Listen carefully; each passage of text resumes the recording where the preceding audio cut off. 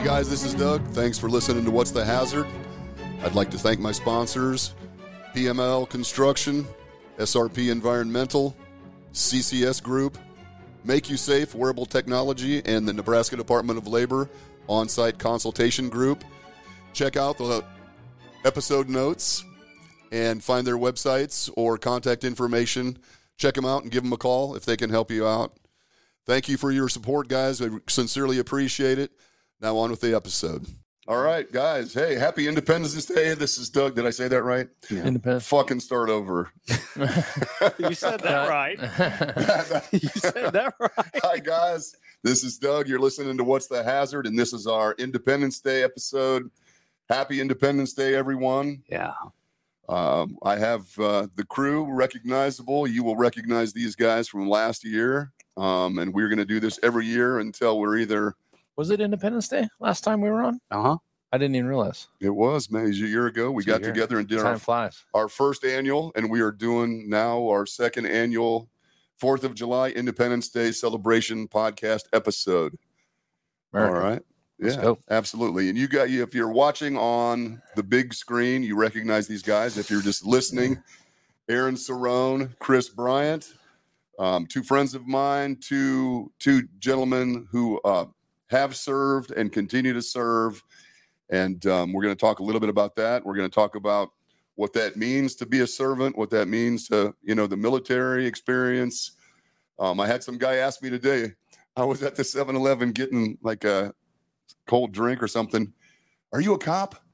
I said, well, why would you ask me that? Do I look like a cop? He goes, well, you're standing up pretty straight. I was like, well, that's just because my back hurts when I slouch. Yeah. But so It's because I was raised right. Sorry. yeah, well, make eye contact and have a firm handshake, But so the celebration of independence, the 4th of July. I've got some trivia. You're looking at the trivia. Oh, Don't look at the Jesus. trivia. man. I honestly was not even looking at it. I was just kind I of. started with trivia last year, and so we're going to start every year with trivia. Oh, my. Every Independence Day, how many times does the Liberty Bell ring? Whoa. And it the makes sense. original Liberty Bell? Well, that's what this said. It said and I don't even know if this is true. I didn't fact check any of this, I've seen the original Liberty Bell, and It's got a big crack in it, as I understand but it. it's a static display. I'm not sure. Do they actually ring it? Well, okay. It's Now got a crack in it. you're messing up the question. Just Zero. pretend. No, that's not it. No. It doesn't work anymore. So, no. They claim that they are ringing a Liberty Bell. Maybe it is just a knockoff, but there is a reason for the number. Think One about, year for every year that we've been an independent nation. No, that's a great guess. Damn. No. We'll go 13 for the 13. colonies. It is 13 for the colonies. colonies. That's exactly. It is a significant number. Yeah. So apparently they ring the Liberty Bell 13 times on Independence Day. That was just a guess. But there are just a certain number of significant. I'd like to go to that one year. Yeah, that'd be cool. That'd be nice. That'd be very I do want to cool. spend I'm the assuming- 4th in Boston one year. I That'd really be do. cool. The Cradle And where's of the Liberty. bell? Is that in Philly? Philadelphia. It's in Bill- yeah, the Philadelphia, Bill- Boston would be cool. Yeah, I want to do a 4th in Boston. See the Absolutely. the Constitution out on the water and just kind of Mhm. really, that's the cradle of liberty for America's Boston. Mm-hmm. And then, obviously Philadelphia and how important it was with Yeah. Independence Hall and Liberty Bell and all that. I took my sons to D.C. back before it became the place that it is. I was gonna, I'm trying not to make this, and we had a great time. It was great. Washington D.C. was just alive with energy, and we went to all the Smithsonian Institutes, and we went to the different museums, and we went to see the Constitution to look at those documents, and they basically herd you in. And it's just a moving procession. You don't get to stop and stand and look at it and study it as you had hoped. You literally walk by in a pack that you can't stop, the momentum of the pack, and then you just glance over and hope to catch a glimpse of it. Yeah. And I was really disappointed by that. You don't get the chance to actually be in its presence. I get it, but I don't get it. Just the number of people are trying to get through. They're just and my pushing a lot of understanding people is through. it's deteriorating due to the light. Like it's in like a glass. It's in like It a is. green glass and a special gas inside, Mhm. Yeah. and they only let it out. It's sounds terrible. Let it out. Like a You know what I mean? dog. They only Let the expose dog it to out. light for a certain number of Yes. hours a day because the light is deteriorating I think Yeah. it the is. parchment man. or whatever paper that it was written Mhm. on. I think it is. I think, and those things are not, they're not permanent. They're eventually going to deteriorate, unfortunately. Hopefully somebody wrote it down. Yeah, I will say I went to DC my senior year in college. We went down there. A bunch of us hopped in a car just on a weekend trip, and I will say those monuments are nothing short of impressive. Oh, they're fantastic. I think the Jefferson Memorial is my favorite, Mm-hmm. but you get up there and you're like, wow, okay, that's impressive, and it's they are impressive. yeah, and you go to the Vietnam War Memorial and it's impressive. Like it's something that it should be on a bucket list. You should go Without question. It's unfortunate that the city itself is well, and then difficult. You started getting into the controversy around the monuments and who the people were and all that jazz. But at the end of the day, it's like, okay, yeah, we're such a young country. Mm-hmm. We don't have impressively old buildings. We don't have castles and things like that, and so those monuments are pretty impressive at the end of the day. I like the Korean one. You actually, when you're standing there and the soldiers are walking, the scenery is them walking through some. That one's fairly new, isn't it? It's relatively new. I don't think that was built when I went down there. But when you're there, you feel like you're walking with them. Mm-hmm. Yes, because it is a troop or a company of guys. A company or a platoon of folks kind of walking through a bush area or maybe even a rice paddy type thing. I don't know, whatever. They're walking through it, and it's so realistic when you're and they're there. life size figures, maybe even a little larger than life size. And the other one that just blows me away is the World War II. The massive complex with all the different states, the big pillars that are around. The World War II one is really big, I believe. And it deserves to be big. It does. Yeah. And I think Bob Dole may have had a big part in getting that. There's a lot key players in Washington at the time that really got that massive project done. It's super impressive. I agree. And then obviously Arlington. We can't forget about Arlington too, across the river. So. And you go watch the changing of the guard at the Tomb of the Unknown and watching that. And we were there watching, and it's very solemn and very dignified. And then I hear there's always some asshole over there like taking pictures or saying something, and the guard stopped the procession and dressed that person down, man. And they should. The spectator will remain silent during, or whatever. And man, we were all like, oh shit. Guys carrying, was as of course people do. Okay. So speaking of trivia, I'll give you some trivia. So you were at the Korean War Memorial. Yeah. Do you know what's unique about the Korean War? That it's still going on. It's never been ended. It's never been ended. Really? It technically has never been ended. There was a ceasefire, and that was it. Yeah. Really? I didn't know that. Interesting. The enemy is among us. Well, I think it's just from a legal standpoint, it's never ended. Mm-hmm. Yeah, there's never been an end to it. There's never been a surrender or anything. Wow. Yeah. I did not know that. Yeah, it's interesting. It's still under, I think, technically a ceasefire. That's why there's that DMZ sitting there, and they're just squared off at and each they're just other staring all at the each time. other. We'll taking shots. We agree to disagree, and we're just gonna hang tight for now. Hey, as long as it's 50 peaceful, years later, man. 70 you years stare later. at each other all you want. I don't care. Let's just keep it peaceful, man. Keep it peaceful. All right. Question number 2: which president was born on July 4th? Whoa. Recent or older? Older. I have no idea. I Yeah, couldn't even venture to guess. I'm gonna take a guess. You got like 46 chances. I'm gonna say Grant. That's a good guess. It is not. Calvin Coolidge. Coolidge Was born July 4th, 1872. Wow. Calvin Coolidge. I don't know what he did. I'm not a student of.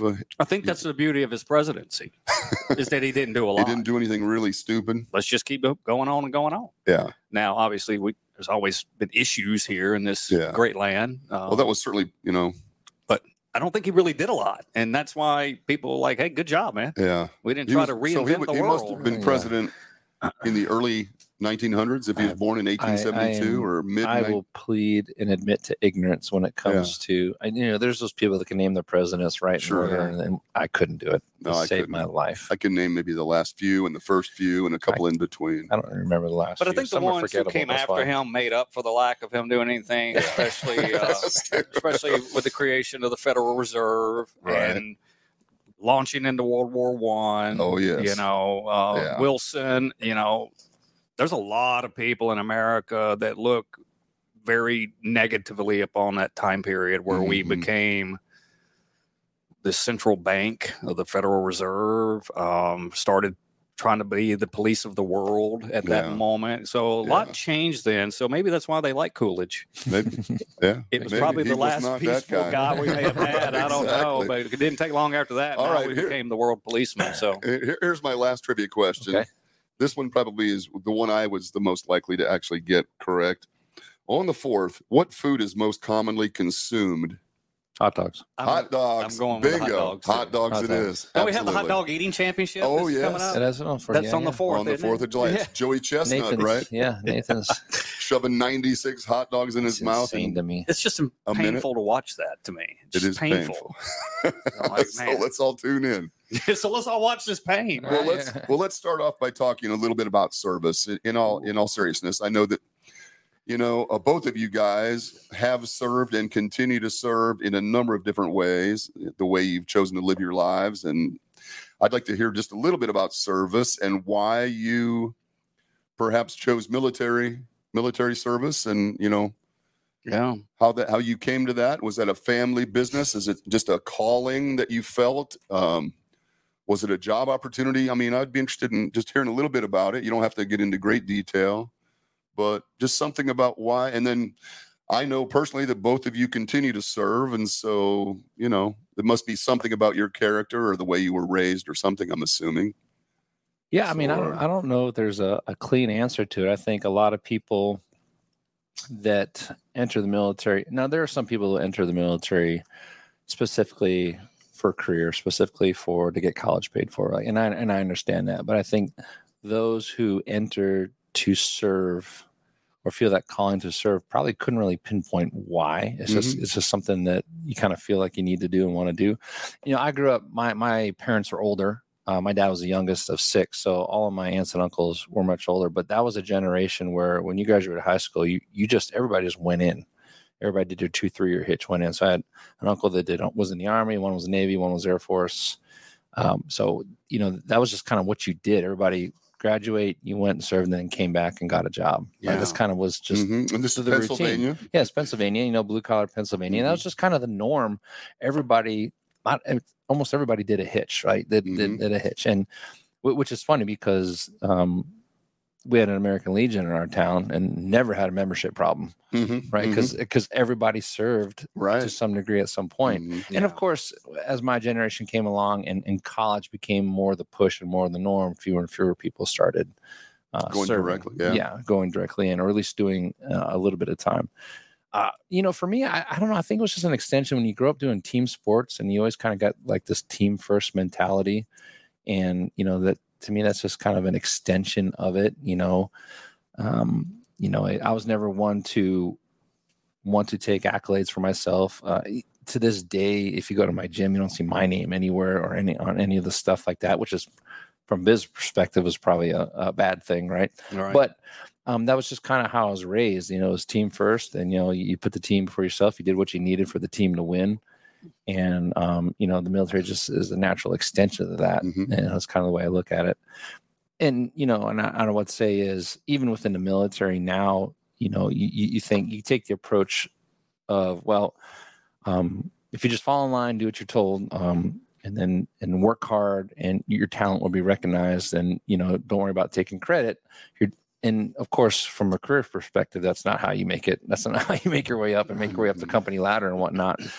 So there's that dichotomy. I think that people who are called to service suffer in a way from the career accolades and the movement up the company ladder, because you just naturally, I think, don't take credit for stuff. You just naturally because you're not there. We did this, right? We did this, so you're part of the team. It was a team effort. You said that and the other thing. And so I think, people that truly serve, when you ask them why, I would bet they probably don't have a clean answer as to why. Well, there's a lot to unpack what Aaron just said there, and I actually love it. I love the team concept of it. I believe, being a team player in sports growing up certainly was a factor that said, I'll be a good fit in the military because of that teammanship. Oh, that was one of it. The other one is this call to serve that he just mentioned, and that's a big one there. I believe some of us, I don't know what happens. It could just be it could just be a revelation that happens in your life, but you feel like, I should give back. Some people say, I want to give back and I want to be a school teacher. I want to help kids to help them with their education. Some people want to give back and serve this country because of all these wonderful privileges that we've had growing up here and continue to have in some aspects. But I was just grateful for being an American. I was grateful to grow up in a land of liberty, and I wanted to eventually give back. And also I wanted to get something from the military too, not college education money, but I wanted to mature. I wanted to learn leadership. I wanted to learn how to function in a tight unit. All these things that I think that would help me in my my occupational world once I'm done with it. But I'll be honest with you, man, in high school, when they came in and asked us to take the ASVAB, I laughed at the dude. I'm like, dude, man, I'm the last guy you're going to have with there. Look at my hair, dude. And so lo and behold, 2 years later, I'm at the MEP station and I'm signing up, man. And it was a big moment in life. Yeah. It's a big moment. Like having children. The thing is, it's that service that Aaron just talked about. What you're doing when you go into the military is this. You are putting your dreams and aspirations on hold so other people in this country can live theirs. Mm-hmm. That's what you're doing. It's a big deal. It's a big deal, man. You are a selfless servant. You're giving up your hopes and dreams to be some big giant lawyer or some YouTube star or whatever you want to do. But you put that on hold because you're not going to stand out in the military. You're going to be part of this unit and an integral spoke in that wheel. Right. And then you get to shine by being a compliant person, following your orders, giving back to the community. I know all the military expects you to volunteer wherever you're stationed. You're just not just going to come here and serve your country. You're going to come serve your community too. Right. And so they want you to be a volunteer firefighter or do something that helps out in the community. And so I just think the military service is...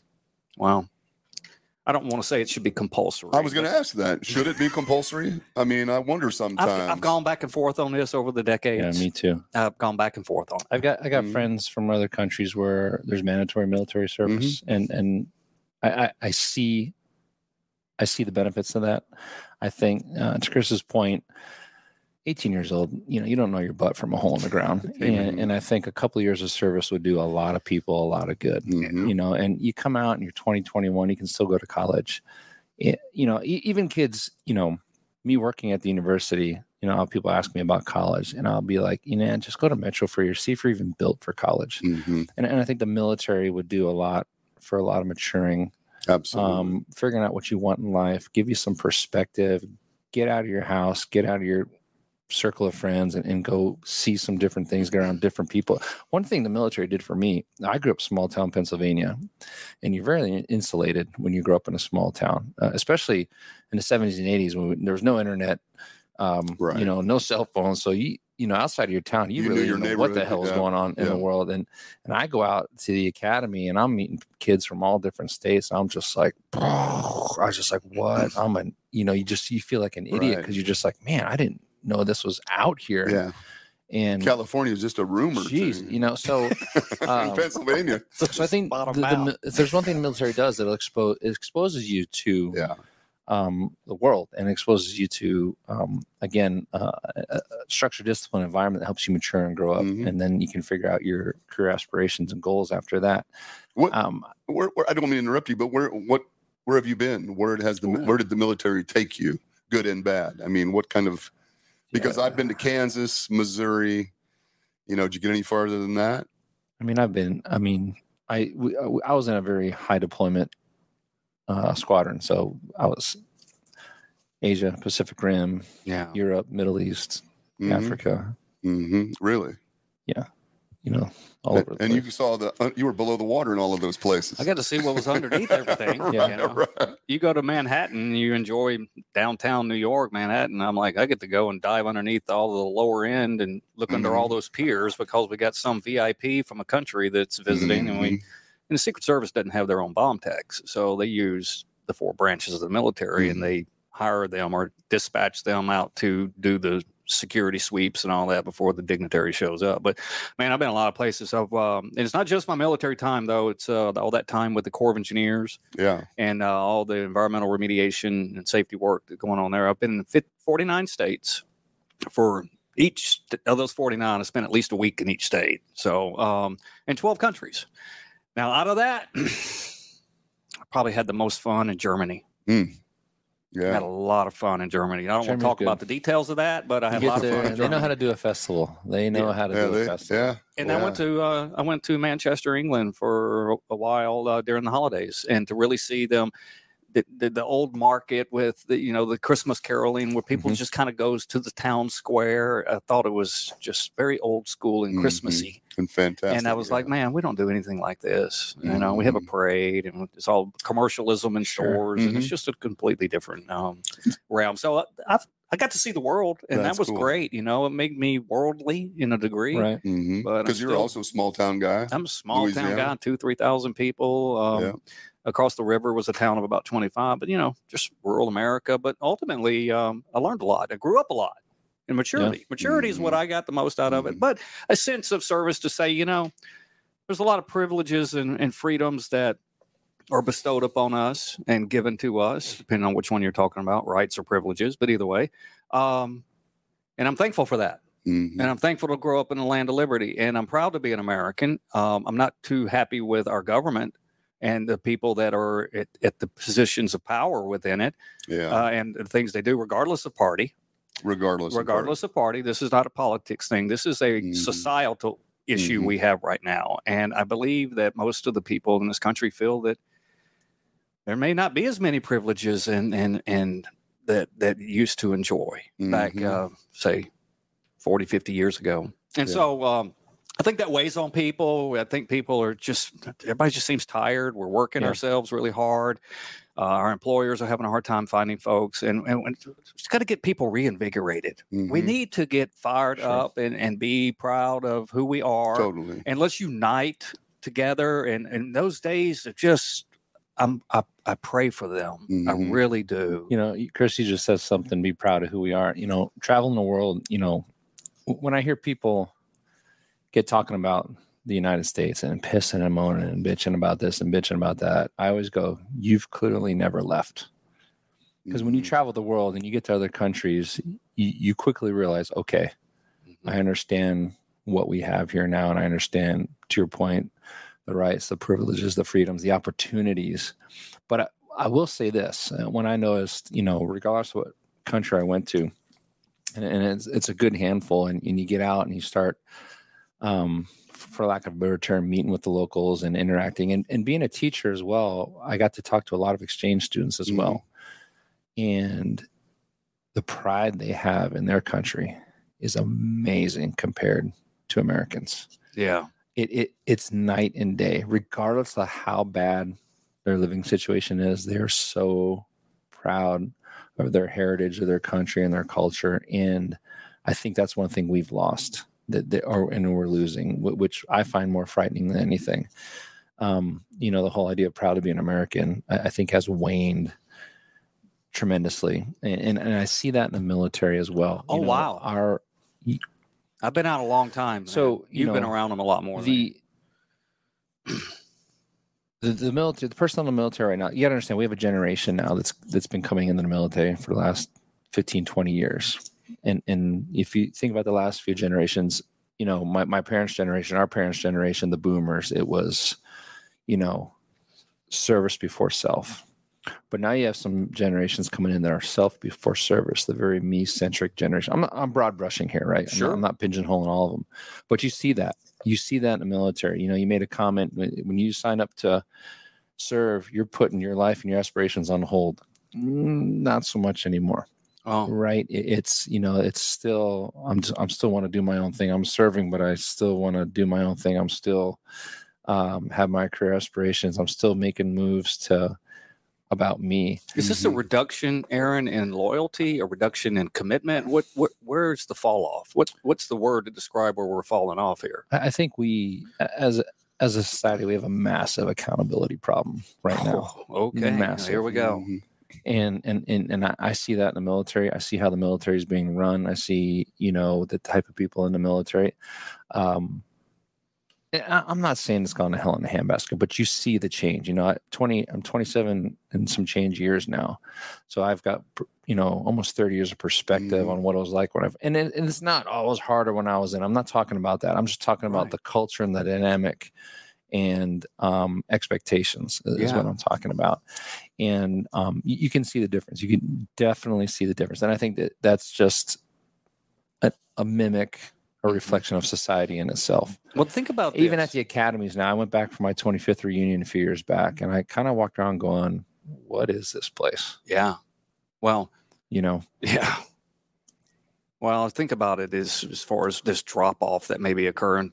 Think about this generation that you just mentioned that's entering the service. I'm not saying, and don't get me wrong, I'm not dogging on the generation. But what has There's happened, not a bad generation. Well, what's right? happened in their lifetime to make them really pro-America? What has happened in this group that's coming in that's made them? When I grew up, there were a few significant things that happened that really made me patriotic. Number one, the 200th anniversary of this country, 1976.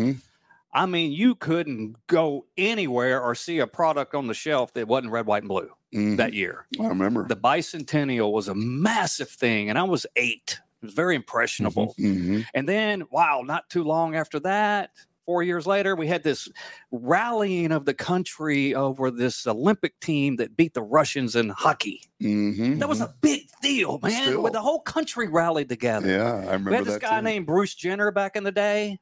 He was everybody's hero. He was like the greatest. Oh, yeah. He was on the Wheaties box. I mean, these are legendary iconic figures that really showed Americanism. What has this generation had since 9/11? I think it's since 9/11. It's almost it's almost I don't want to say passe, but it's cool to be un-American. It almost feels like, right? It's very en vogue to be un-American right now in a lot of cases. Like how many people do you see? Again, right to free speech, right to assemble, right to express yourself however you want. But growing up, how many people did you hear of kneeling for the national anthem? Oh my, none. I never even heard of it. No, but now it's a regular thing. Sure. Now your ability to protest, I get it. Yeah. But this is like there's a time and a place for everything. I never heard of it growing up. I never even the thought never even crossed my mind. Once in a while, you heard of a flag burning, but that was by far the exception than the rule. But it's almost commonplace now for people not to stand for a national anthem, to kneel during it. Yeah. And what makes me laugh is you're protesting the symbol of the very thing that allows you to protest, which that blows my mind to begin with. So it's a lack of perspective there. But I would never take that ability away from somebody. Sure. But I'm confused by it because it's like you understand what you're protesting, right? Yeah. You're protesting the symbol of the very thing that's giving you the freedom and the opportunity to do that. Okay. Hey, you want to protest the police? Fine. Go stand out in front and do whatever you want to do of the police department and this, that, and the other thing. But when you start protesting the flag, I think you're losing perspective on what's allowing you to do that and what went into allowing that, right? And sure, you can get into the military industrial complex and maybe the United States is meddling in places it shouldn't be, but it is what it is. Like we have the rights, the freedoms, and the opportunities, large in part of where we are geographically located and the fact that our military is what it is. And it allows us to safekeep and guard those things, right? Yeah. The world, think about the world if we had not gotten involved in World War II. Think about that for half a second and you're going to go, oh, okay.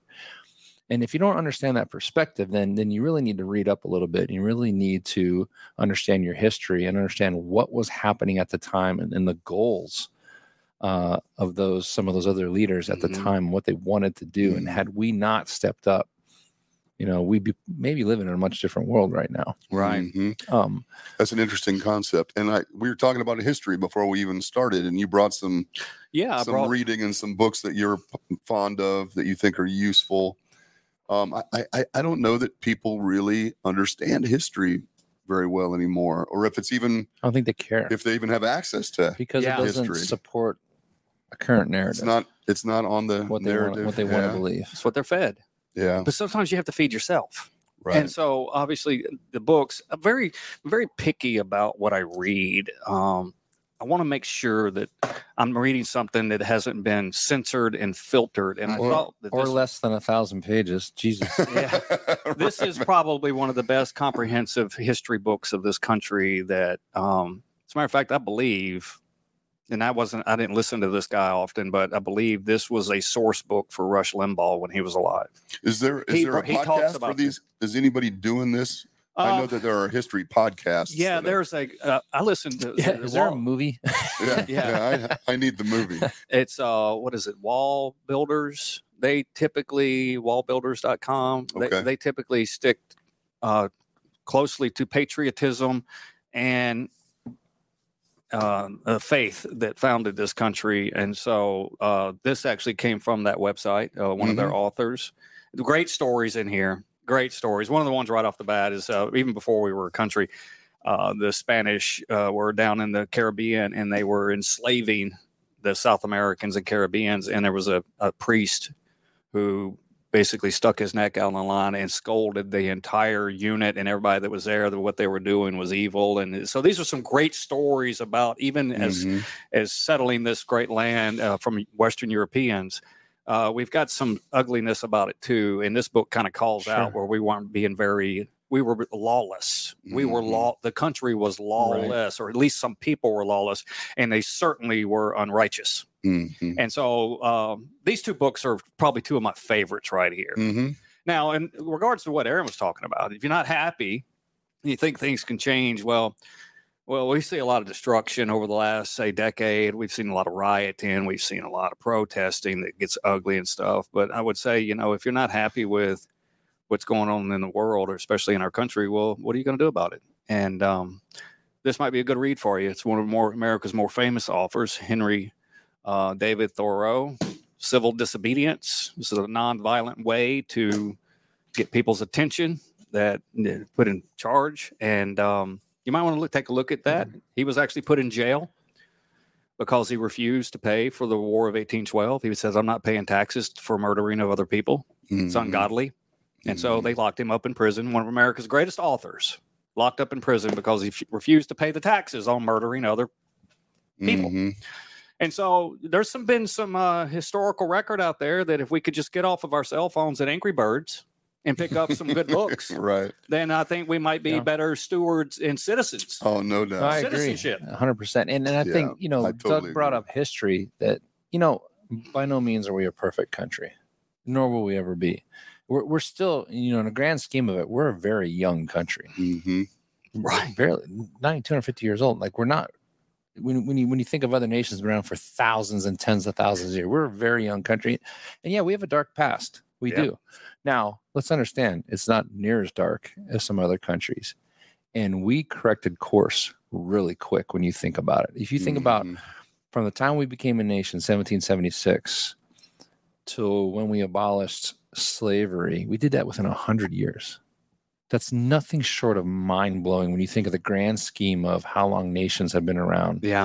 And then the civil rights movement within the next 100 years. I mean, it is mind-blowing what we've done as a country, and we forget that. And I think we forget that, and things like this can remind us of that.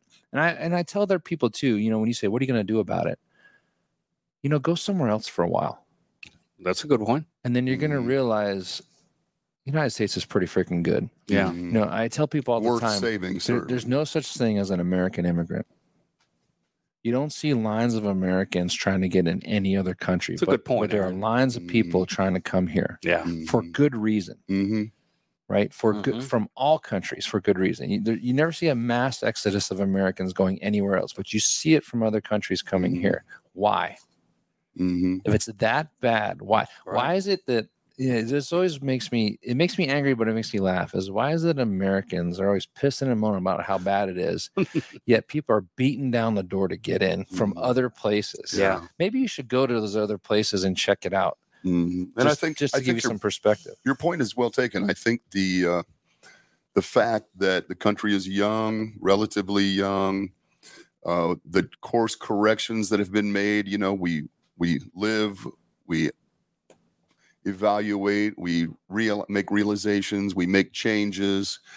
But it seems that people that are very critical of the country seem to either not appreciate that. There's no perspective. Or understand that. And I'll give you an example. And the challenges of I'll give you an example. I've had students who were Kenyan, right? Mm-hmm. We're not African American, which they hate that term, by the way. I know, they do. They absolutely hate it, right?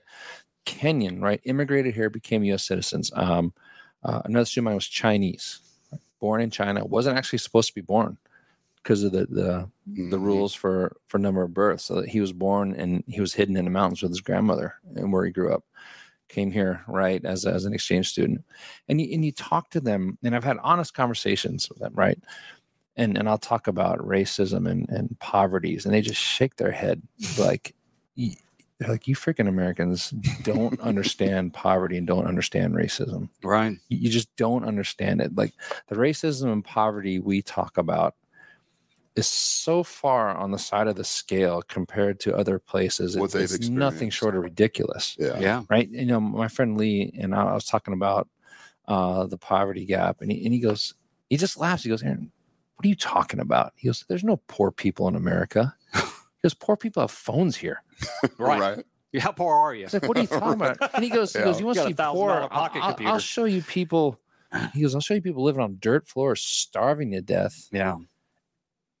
Because of the government, and then, I had friends from Kenya and other African nations where they'll just be like, they're like, people talk about not being able to walk down the street here. And he goes, it's so ridiculous. He goes, I'll take you to a place where you can't walk down the street. Yeah.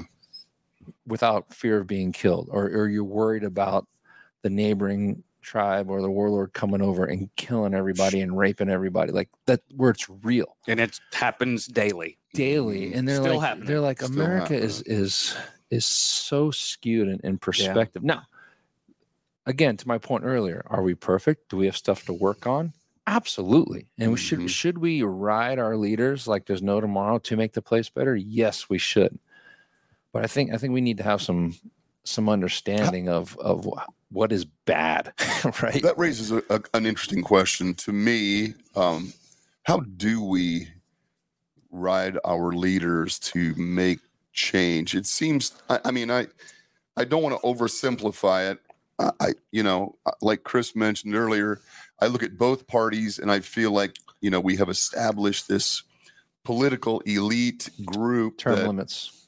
Yeah, it seems obviously term limits and maybe voluntary service, or certainly you shouldn't be able to go into public service to get rich. I mean, that shouldn't be the motivation possible necessarily. I think term limits and even, minimum wage for elected officials.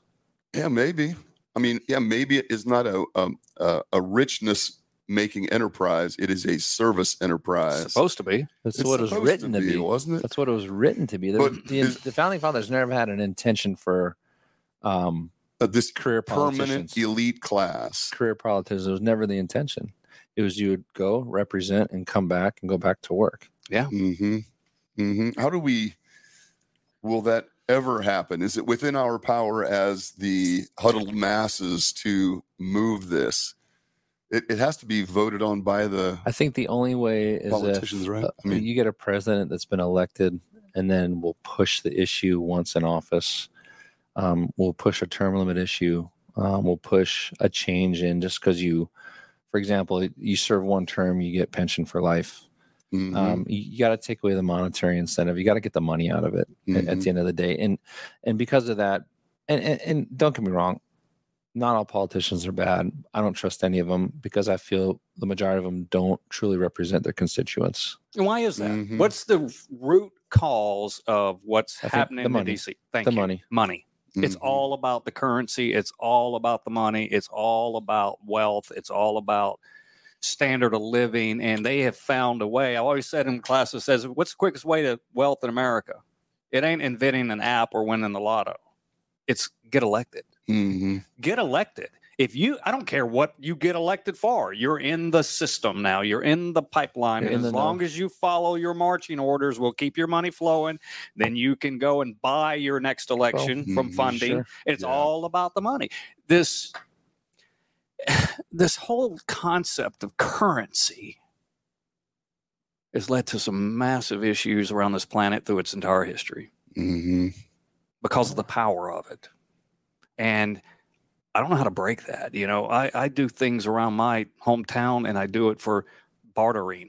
No one exchanging money. Every time we exchange money, then somebody is going to have their hand out in that piece of the pie. But if I'm trading you 5 chickens for all the sweet corn I'll need for the year, that's how I do business.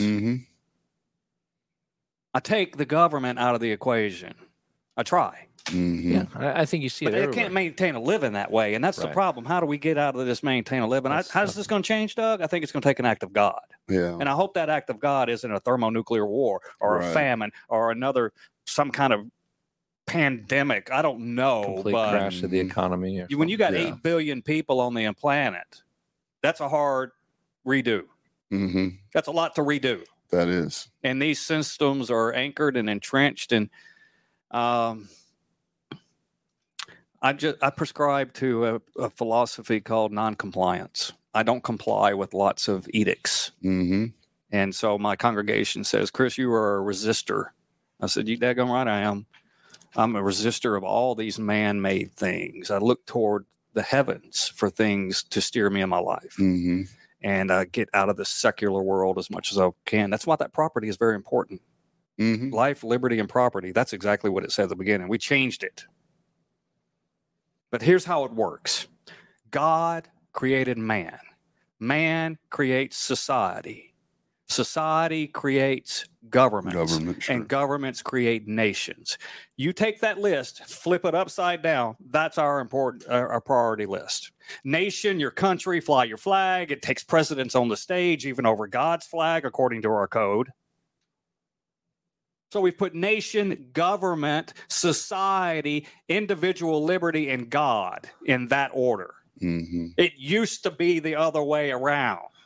God, individual liberty, making up a good free society, who creates a government at the will of people, and then they have a nation. We have flipped this, and it is destroying us. Yeah. And so for individuals to be able to do that, to, try to live and exist without those constraints, certainly the financial, monetary constraints, is really hard, man. It's challenging. You're committed to the rat race, and it's tough to get out of it. It's tough to get out of it. And it's tough to get out of it. I find the older I get, you always say the older you get, the more crotchety you get. But but I find myself, to Chris's point, the older I get, I find myself saying, I'm not gonna. More and more all the time. I'm just not gonna. And why I do that, I don't know. It's because I'm tired. I'm tired of, it's not so much complying. It's just so much of just mindlessly doing things because I was told to, or because, that's been the way. And like, okay, well, why? Why does it have to be like that? And then you start making decisions based on more what you feel is right and what you feel is truth. Doug, to answer your question, how to fix it.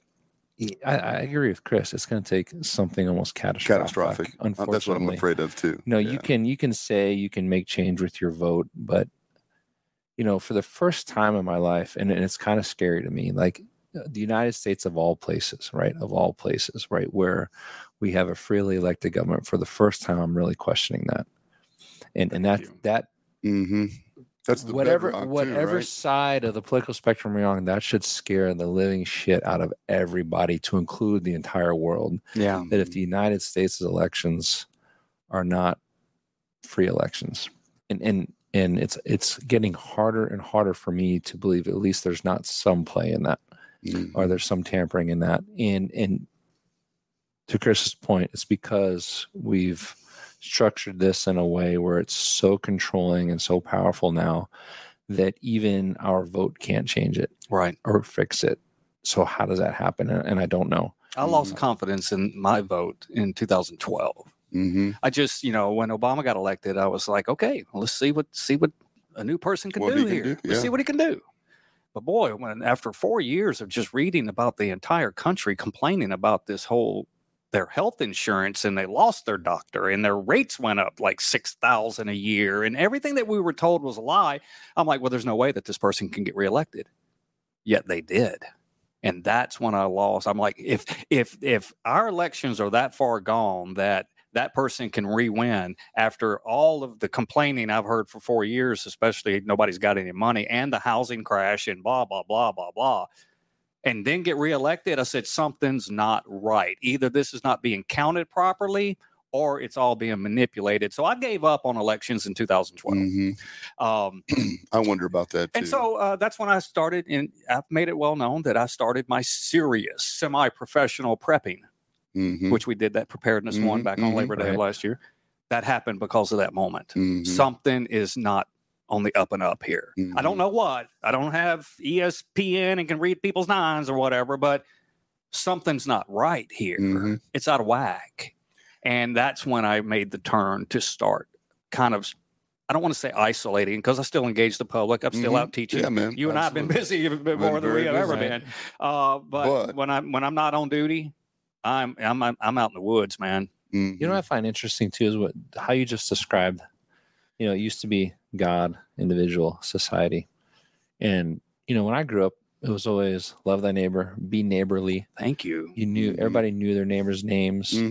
You did things for your neighbors, favor for favor. Because you're the only one that had fireworks on the 4th of July. They loved you for that. But you know what I mean? You would always... You were helping them out, and they were helping you out. That was the old 1950s, can I borrow a cup of sugar, right? It was, can I borrow your tool? Can I borrow, like, everybody was always helping each other out. And I feel like now the underlying tone, especially from our leaders, is... it's like your neighbor hates you, or your neighbor's against you, or everybody's racist again all of a sudden, and society's falling apart, and you know, and it's like, why are we at each other's throats all of a sudden? And, you know, and who's driving that? Like, who's driving that? And, you know, I walk around my neighborhood and I'm just like, everybody seems neighborly to each other. Nobody's like, they're not. Everyone waves, and but I feel like the tone is trying to get us to stop being like that and stop being neighborly to each other and stop being friendly. And it's like, no, that person's racist. That person doesn't like you. Yeah. Where'd that come from? Like, where'd that come from? Yeah, I think that the government's preference, at least it seems, would be that we are reliant upon them rather than each other, like we used to be. Sure. You know, and that all changed. The government should be relying upon us. Right. That all changed in primarily, I think, under the what's his name, the Great Depression, the Roosevelt, the New Deal, Great Deal, the New Deal. The New Deal. Yeah. That's when we really started to usher in a lot of socialist policy. And being Social Security truly is a socialist policy. Absolutely. All of those. All of these socialist type things actually came in not long after World War One and Wilson with that federal. So this is where we kind of started to get this whole Big Brother is truly, well, I'm going to go ahead. I'm just going to say it. Government has now become God. Taking the place in our... And I almost threw up a little bit saying that. Yeah. But it's true. Well, now we play into this a little bit too, Aaron. We listen to this stuff that comes into our heads telling us that we don't get along and we're not waving at each other. And then what do? We just go retreat behind our privacy fences on our back deck. But when I was a kid, we all sat on the front porch and waved at everybody that came 100%. by. And you still have that in your community. So the best way to come to peace to what's going on, if you're not satisfying it, is you need to get your world and make it as local as possible. Get out of the macro and get into the local, because what truly counts is your community, your family, maybe even your county, your church, all the local things in your life. You want some peace of mind, keep it local. You want to be driving crazy, start getting worldly. Start thinking on the good. Yeah, it's funny you say that. I can't think of, I'm picturing my hometown. I can't think of a single privacy fence. Now, you had a fence, but it was chain link to keep the dog in. Sure. But I don't but think it was open. You could see through it. Privacy. Now, you know, safety rules. If you have a pool, you got to have a 6-foot fence. You know, safety was kind of out the window when we were growing up. There wasn't any safety measures for everything. Jumping in the neighbor's pool. But to your point, it's like everybody, you know, you'd leave your car on the sidewalk, on the side of the road, unlocked, windows down, you didn't have to worry about it. My grandmother never locked her house out in Hershey, Nebraska. The door was never locked. Even if you went on vacation, somebody might need to get in and get that cup of sugar. So it didn't lock anything. It was, and I don't think that's practical anymore, but I do agree with this think locally, act locally approach. The global thing has not worked for me. No. It causes me stress and anxiety, and I start to believe some of the messaging that is coming my way.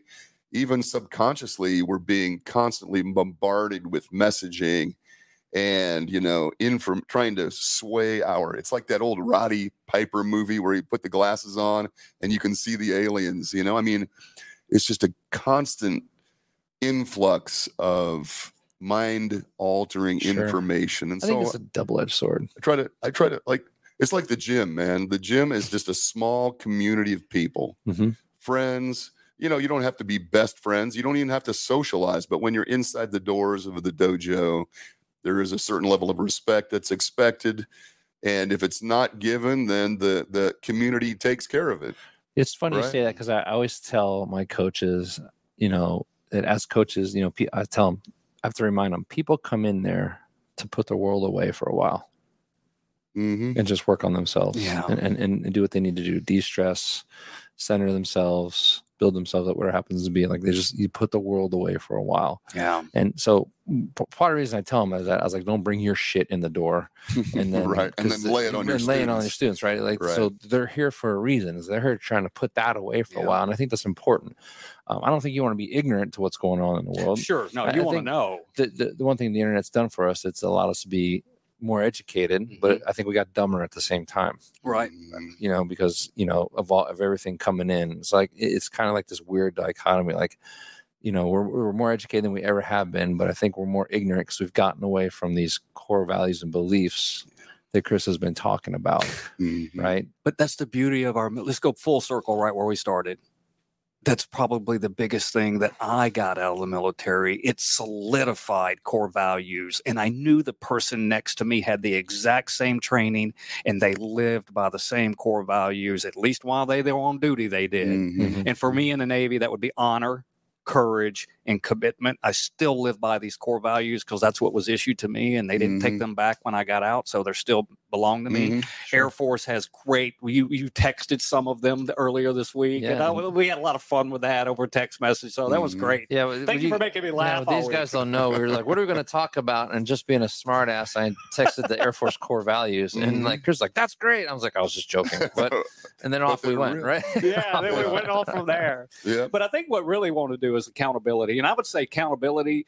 You can't change who's policing who and you think this person should be locked up because they did something. Hey, that's great. I probably agree with you. But right now, I'm worried about me and my family and my community and those that look to me for various things to provide for them or to words of encouragement, whatever. And so whatever good we're doing in the community, just stick locally, stick to your core values that you were brought up under, be true to yourself, and don't let all those outside influences, which according to the book that I've got at the house called Battlefield America. I recommend this book. I didn't bring it today, but it's called Battlefield America, The War Against the American People. You should read that book. It speaks highly of this police state and surveillance state and a lot of stuff that we're seeing these cameras everywhere. I mean, we picked on London for years about being that kind of city. And then lo and behold, less than 20 years later, we kind of become the same place. Yeah. But you want to get wrapped up in all of the things out there that drive you crazy. Well, that's exactly what they want to drive you crazy. So don't live your life in fear. Be content and happy with the privileges and rights that we have as Americans. Put your faith in, I put mine in the Lord, but you put them in where you have confidence and trust, but don't be putting your faith into things that you can't trust because then you're going to get burned. And we can say that about bosses. We could say that about countries. We could say that about, brothers and sisters. Either way, that's just the way I try to do to keep sane in this world. And you said if we get too macro, it starts to stress you out and you get anxious and anxiety. Well, guess what that is? That's just a precursor to other health conditions. So if you're in bad health, you might be sweating the small stuff too much. Yeah. And what 100%. small stuff And is the stuff macro that's stuff. out of your control. The big stuff is the things that's in your house, that's in your town, that's in your Yeah. your work, at your work, right. at your work. Those are the things that directly impact you. Here's a great example before we go. Man, my phone rang off the hook when people are calling me, Chris, they said in Washington that they're going to knock on everybody's door to see if they got this vaccine. And they're all freaking out. I had multiple calls about this. And I said, hey, have they showed up at your door yet? Well, no. Have you seen them in your neighborhood yet? No. Then it's all bullcrap. Until it's a reality, it's just words, and that's to create fear in you, and you cannot let them do that to you. That's fair. Yeah. Because it will shorten your life, and you won't have the quality of life that you want because you're letting other people influence the way you think. And so be an independent thinker. Yeah. Be a maverick. That's why I love UNO. The Mavericks. What's the definition of a maverick? Independent thinker. I don't care what the 8,500 messages that hit my brain every day from the marketing and cell phones and commercials and radio and blah, blah, blah. It's just, we're inundated with people telling us how to think. Yeah. Throw it all out. I don't really even watch television anymore. I mean, certainly not news. I don't know. News. I don't even know where to get information. To some degree, I don't know where to get information because I cannot watch anything that's, telling me that it knows what's best for me on TV. Let me ask one question. I'm going to ask one question here. And I've been asking this question for 5 years in my safety classes. Who in this class can tell me where I can go for truth? Not one person in 5 years has tried to answer that question. Where can I go for truth? Think about that. Are you talking about other than like the Bible if you are a believer, or are you talking about... I'm a believer. Right.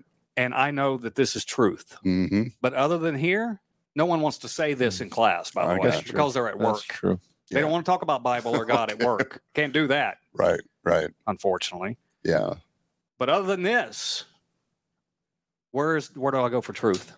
I think part of the rub there, Chris, is that the definition of truth has come under fire. Like what even is truth at this point?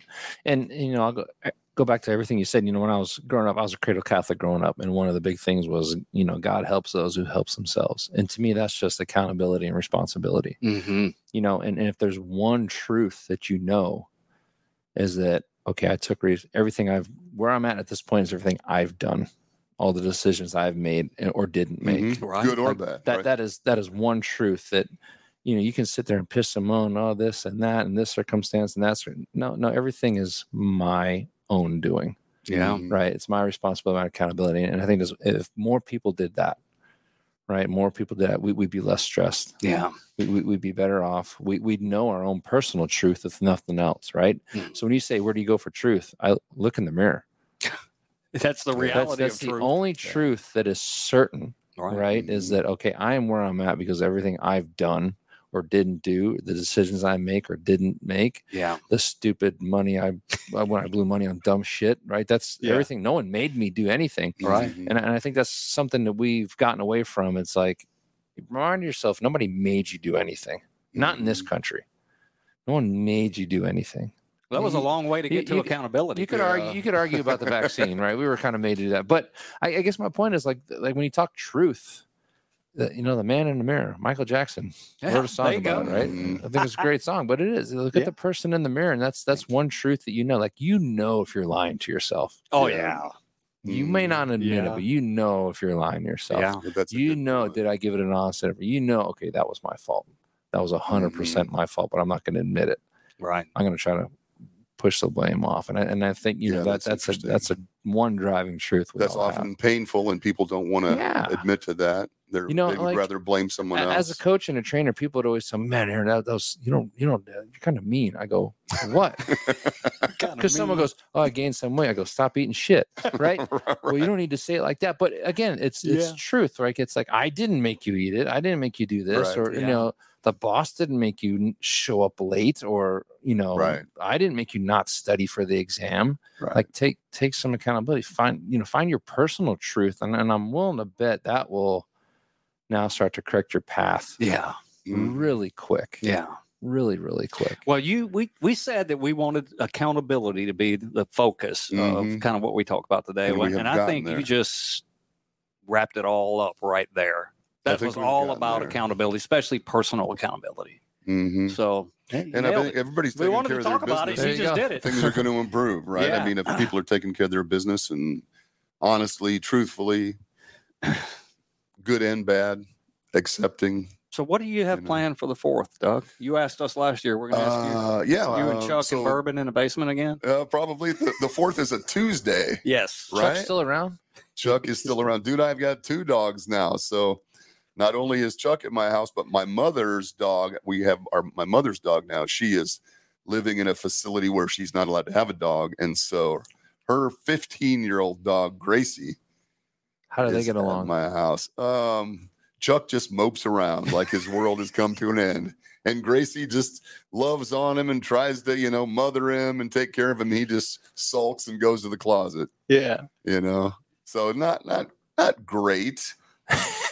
Chuck had it great for 10 years. Yeah. He was the only. Now he's second fiddle. And, or at least another fiddle. He's another. Now we have an orchestra. So right. What are you doing, Aaron?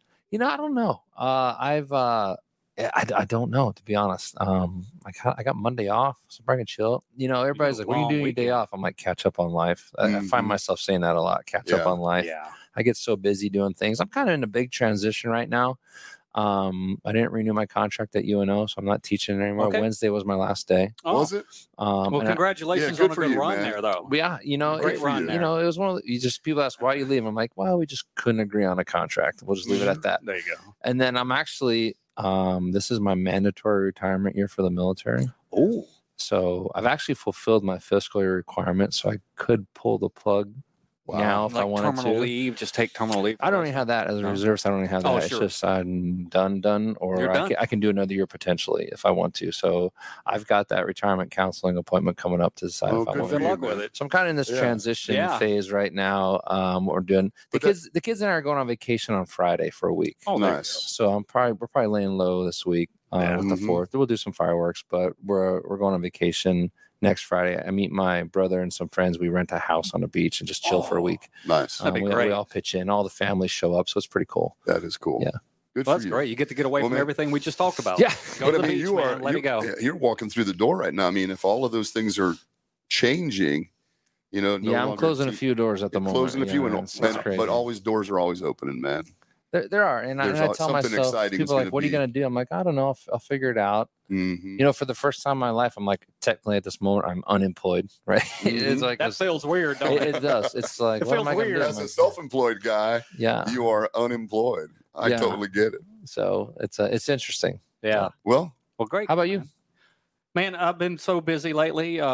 Doug can tell you, I've just been grinding it out. I went on an 8-week run, just grinding it out all week long. Work. And so I got 2 weeks off. This was the first week. And so next week, I got a lot of catching up. And then we're hitting the road to go do some more work. Mm-hmm. We're going to get underway and travel over to we got close to where you're from and do some training over there. And so I'm going to be on the road. So I'm actually just going to unwind and just enjoy a quiet day. What does unwinding look like? Unwinding for me is not going out and pulling weeds in the garden and trying to keep up with all my preps. I'm just going to take that day off and enjoy the Boston Pops on TV that night and the orchestra and the fireworks. But I'm not going anywhere. And last year we did the lake, but this year I just want to stay home because I've been gone so much. Yeah, so just a little bit of me time to reflect on the beauty of this country and the fact that we live in it. I like it. It's weird. It's fun. Sometimes it's just fun not to have to. I've been shopping campers lately and people are like, why do you can't? I got look. I just want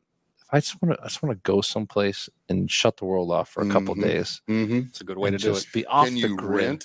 Can you rent a camper? I'm sure you can. I'm sure you can. I think VRBO anything at this point. I think there's that rent RV or camp RV site, because my wife and I have talked about that, getting some kind of even like a van type situation where we can drive somewhere, go to we were out in Colorado last week visiting one of my sons and had a great time. And we're like, wouldn't it be nice to just be able to pick up, drive somewhere, get off the grid a little bit, relax. Yeah. Not too many people, I hope you get it. The most memorable vacation, my boys, when I asked the boys of all the places that you got to go, because Dad was out here working and they would fly out to Hawaii or Paris or London. My boys have been a lot of places. And I said, what's your favorite vacation? And they were like, when we lived in the RV at Yellowstone for 2 weeks. Really? Better than Disney, better than Europe, better than How old Mexico. were they at the time? Oh, probably 11 and 12. Nice. They loved it. It was Well, that's in your wheelhouse, man. Yeah. They loved it. That's and so cool. that's the vacation they talk about the most, the RV time at Yellowstone. That's awesome. So, yeah, I hope you get it, man. Awesome. It's some memories that's going to happen there that no one could ever take from you. That's right. And they'll always be I yours. might have to pull the trigger on it. And this I country just talked him into it. This country is so beautiful, though, too, man. If you take the time to see it, yeah, instead of just putting your head down and barreling down Interstate 80 or something, if you actually take the time to get off that interstate and see those small towns and communities, I personally love that. I find that very enjoyable. I hope y'all have a great 4th, man. Yeah, you it's too. just be quiet for me. You too. Fellas, I appreciate you. You know, I love you, and I appreciate your coming on and spending the 4th of July episode with me. We'll do this again next year. We'll catch up on that RV transition. Yeah, we want to hear all about that. Hopefully we don't burn ourselves out humping these other gigs, but I hope everybody has a wonderful holiday. Spend time with friends and family. Appreciate what you've got, and think about what we discussed today. This accountability piece is such an important part. So. Service too. Service to each other. And service. Yes, thank you. Service to each other. Remember why you're shooting off those fireworks. That's exactly right. Yeah. Thank you, Cam. Sorry for sticking around late, buddy. Just put it on my bill. Cam's 4 in the happy hour right now, so he's good. Right, exactly, man. Thanks, everybody. Hope you enjoy your holiday. Happy 4th. Talk to you later. Bye-bye.